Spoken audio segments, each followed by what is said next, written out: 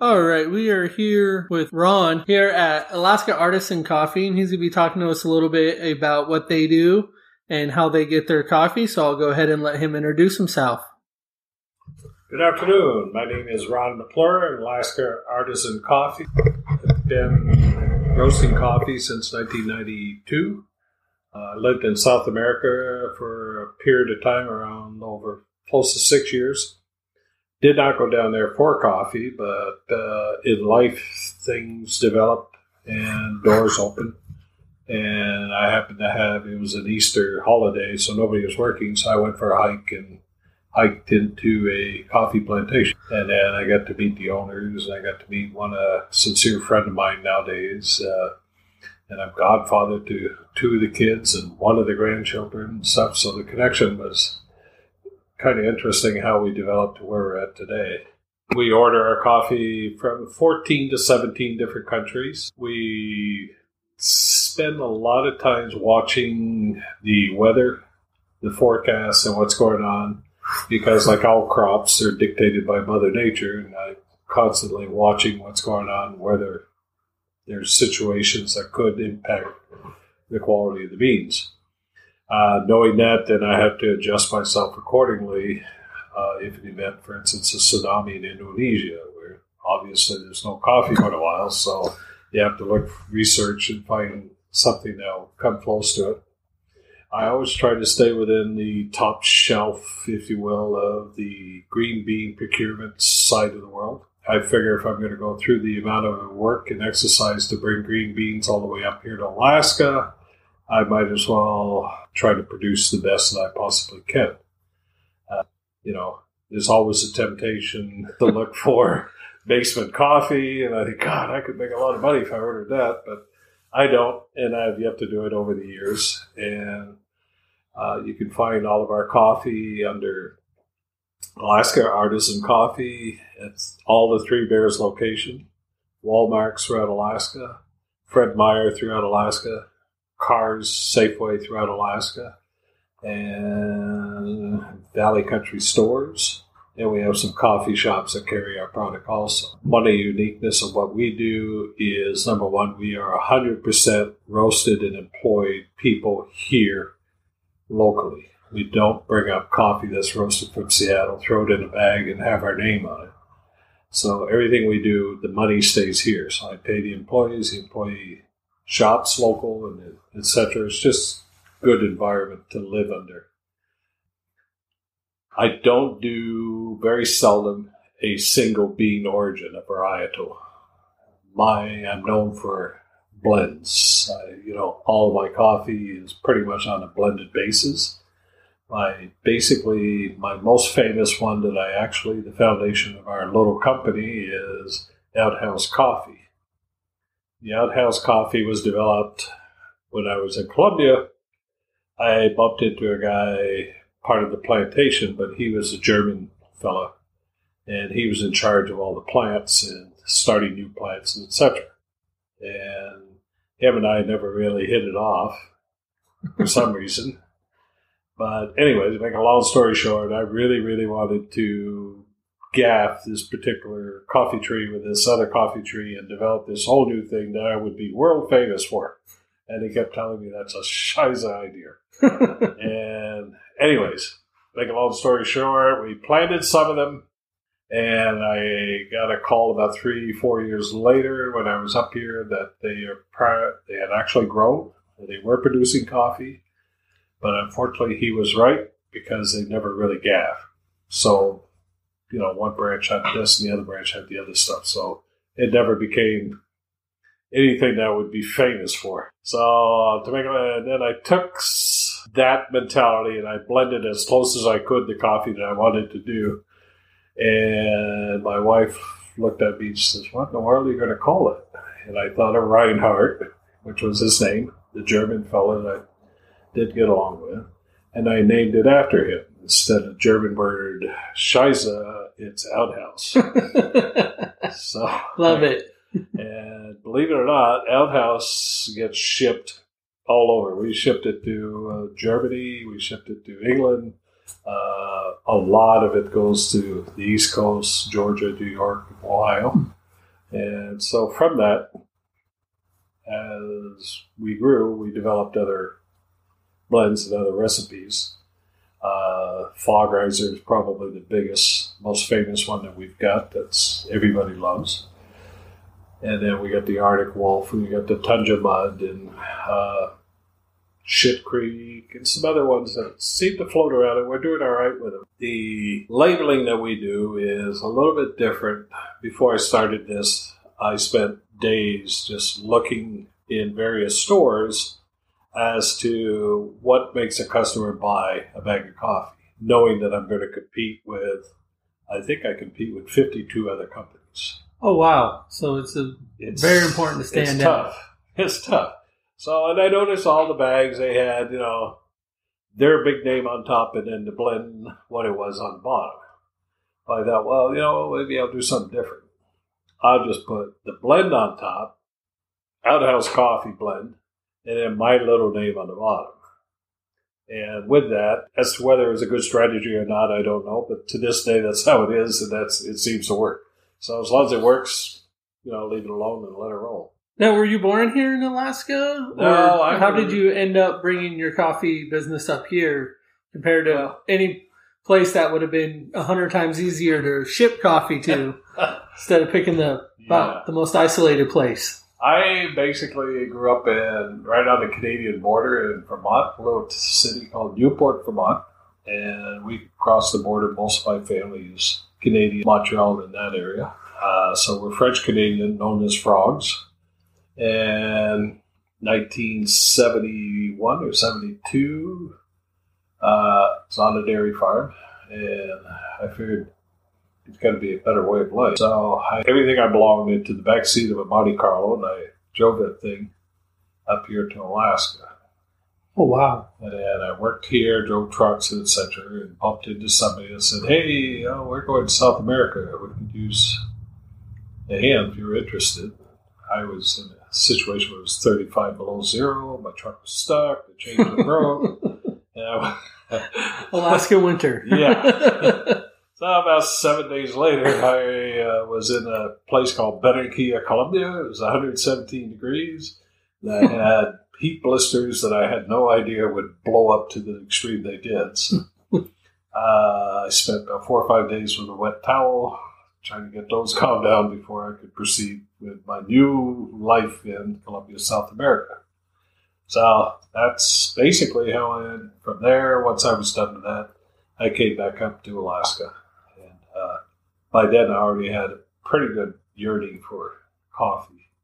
And how long have you been bringing coffee up here? Since 1992, I believe was the first shipment I got. Like all other entrepreneurs, you're young, you think you can do everything. And it lasted for around 4 years later, and then I went bankrupt. So through the bankruptcy, I still had the passion for coffee, but I also had 5 kids, and life was pretty interesting. And back then, when you were in bankruptcy, you lost your house, your cars. You literally lost everything. So got a job and drove a school bus, cut firewood, multitasked, did all kinds, whatever it was needed to do. Little by little, I ended up getting a job with a lady that had a coffee shop here in the valley. One thing led to another, and I bought an old roaster and put that in, and we roasted with that, and was able to upgrade. One thing led to another, and this is where we're at today. Now, in life, it happens. Shit happens. That's the easiest. You got to bounce back and keep that hustle alive.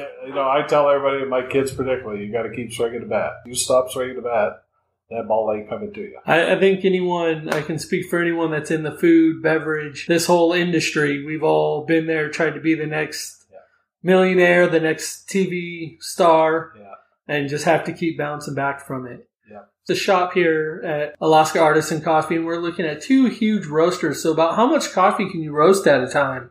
If with both machines running, we have a 35 kilo and we have this 30 kilo, we can do about 1,200 pounds a day fairly easily. Wow.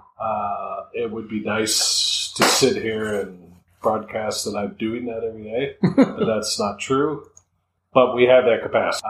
We're also in the process of having another. This machine is custom built, so they're building another one.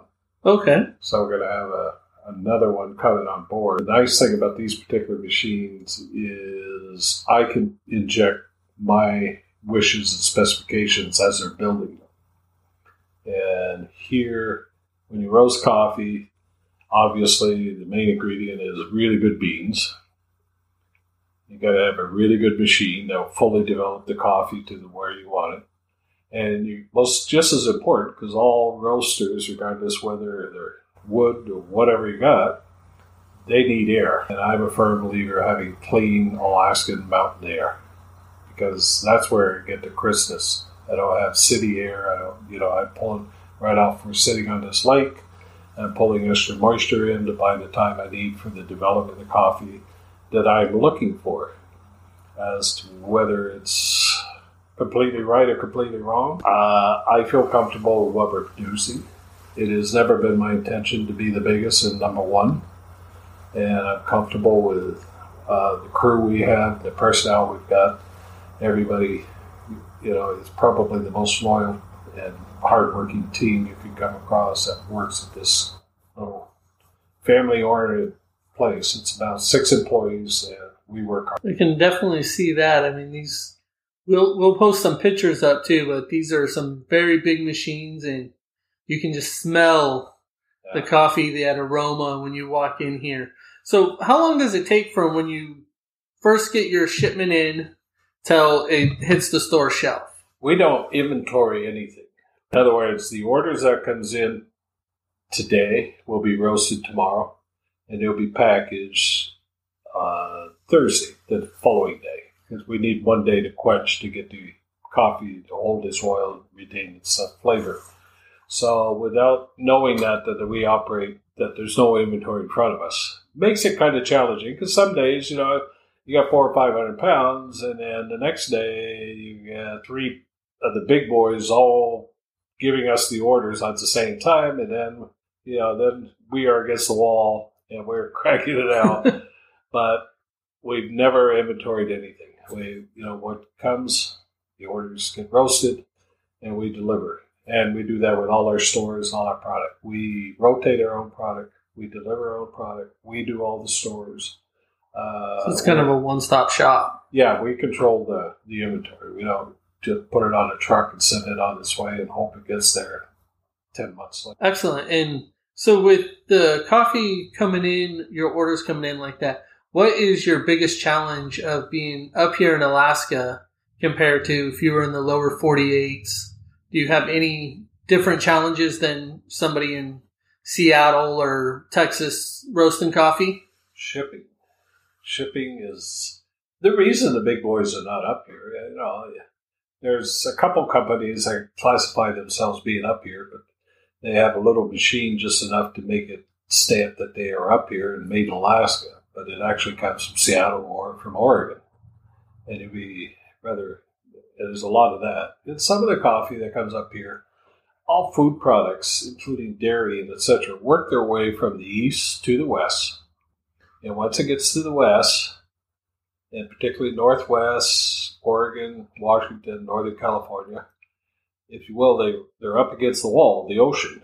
So now, where's it going to go? It's going to go to Alaska, it's going to go to Hawaii, or it's going to go to Guam, or it's going to go overseas. The struggle we have as a little outfit competing with 50 of these big organizations is once it comes up to Alaska, it ain't going back south. It's not going anywhere.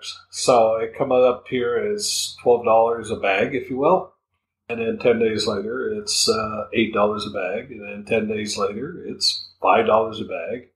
And we're sitting on the shelf at $13 to $15 range, which makes it really hard to compete. But you have to realize some of that coffee, a lot of it is over 9 months old. So knowing that you're drinking a coffee that's 9 months old that you got for $6 compared to something that's only 3 days old, is really, is it really worth the money? I say yes. But, each shopper is different, each buyer is different, and the demographic and the amount of money people have in their pocket all dictates what they're going to buy, and I respect that. I've been there, So when I was driving a school bus, that $6 bag is what I would buy because that's all I can afford, and I respect that. Yeah, that's one thing. As I've been talking to more people, it seems like the shipping is definitely a challenge for them, and a lot of them inventory it. So I can only imagine having to turn and burn each shipment coming in. Now, you were talking about you get coffee from about 17 different countries. Yeah. Uh-huh. What's kind of some of your favorite coffees personally? Being the coffee man, gotta ask the coffee man his favorite. I'm a fan of, bear in mind, my farm background kind of throws in a lot of why I do what I do. I love Latin American coffee. Particularly Latin American coffee is, you got the Gulf of Mexico, and you got the Pacific Ocean, and you got the currents and the wind going back and forth to the degree that you'll have a little bit better moisture. You will have a little bit better distinctiveness out of them versus, say, something that comes out of Ethiopia, which is, a dry, red soil, arid, has its own uniqueness in itself. But Latin American, I particularly like because of the fact that the beans are a lot more developed, they have moisture in them, and I use it to my advantage. So with the coffee beans, talking about the moisture and compared to the dryness, is that where your flavors, your different flavors come from? Is it more environmental compared to necessarily like a specific type of seed, or? Each bean will have their own characteristics. You can buy a Ethiopian Urashef, and because of where it grew and the soil it grew in, and etc., will have a real distinctive bitiness to it, contrary to a coffee that's from Brazil or from Guatemala. Okay. So if you take and maintain that mentality as to where the beans are coming from, you can develop blends, which is what I do, that take the weakness and the strong points and etc. And you're able, like if I have a batch of really dry beans, I'll look for some from Indonesia, which is really moisture content, very moist and etc. I'll throw that in to buy me some more time to get the development that I'm looking for.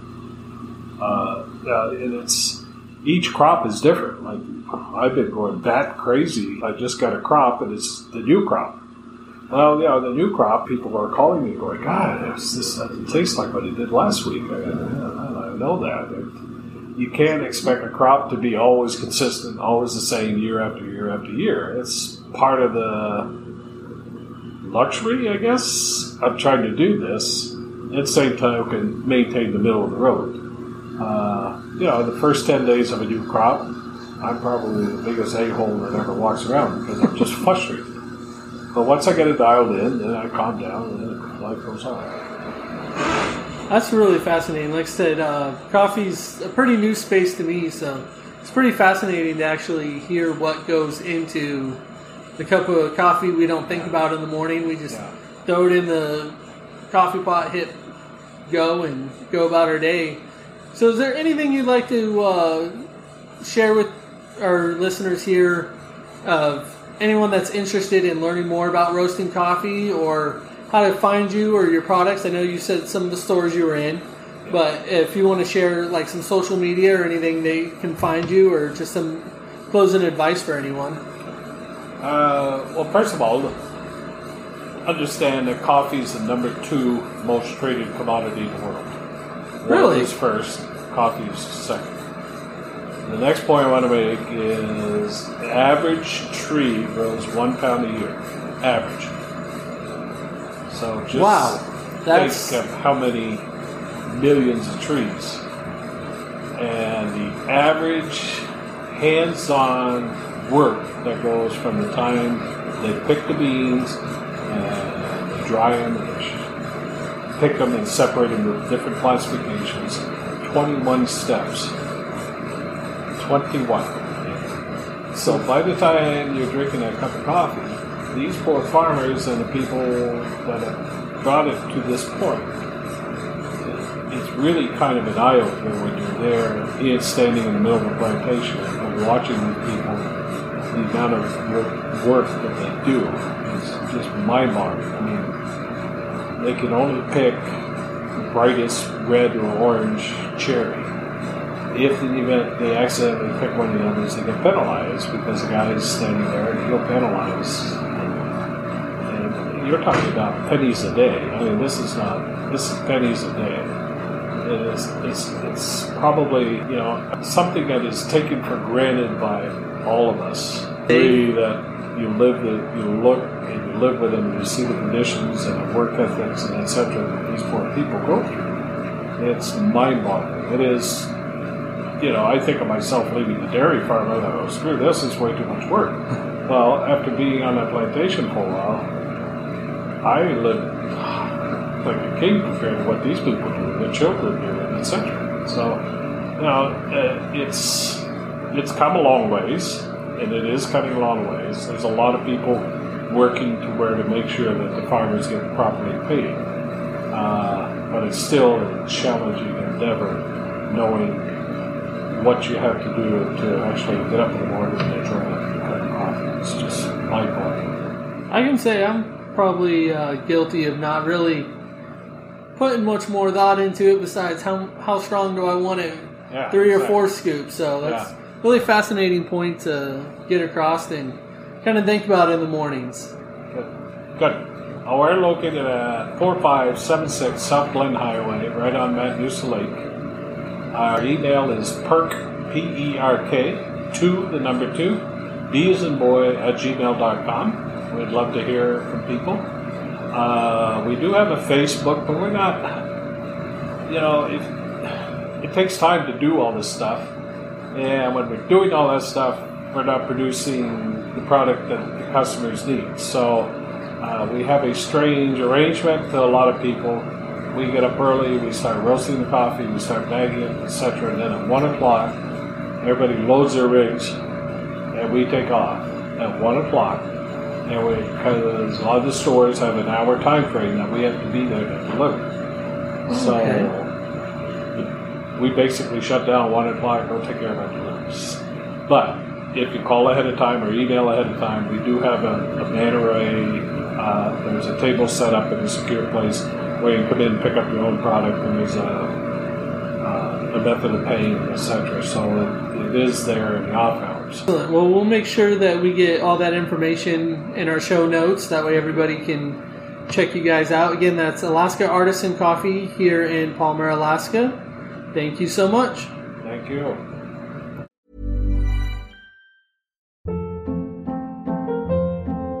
Hold up. What was that? Boring. No flavor. That was as bad as those leftovers you ate all week. Keke Palmer here, and it's time to say hello to something fresh and guilt-free. Hello Fresh. Jazz up dinner with pecan-crusted chicken or garlic butter shrimp scampi. Now that's music to my mouth. Hello Fresh. Let's get this dinner party started. Discover all the delicious possibilities at HelloFresh.com.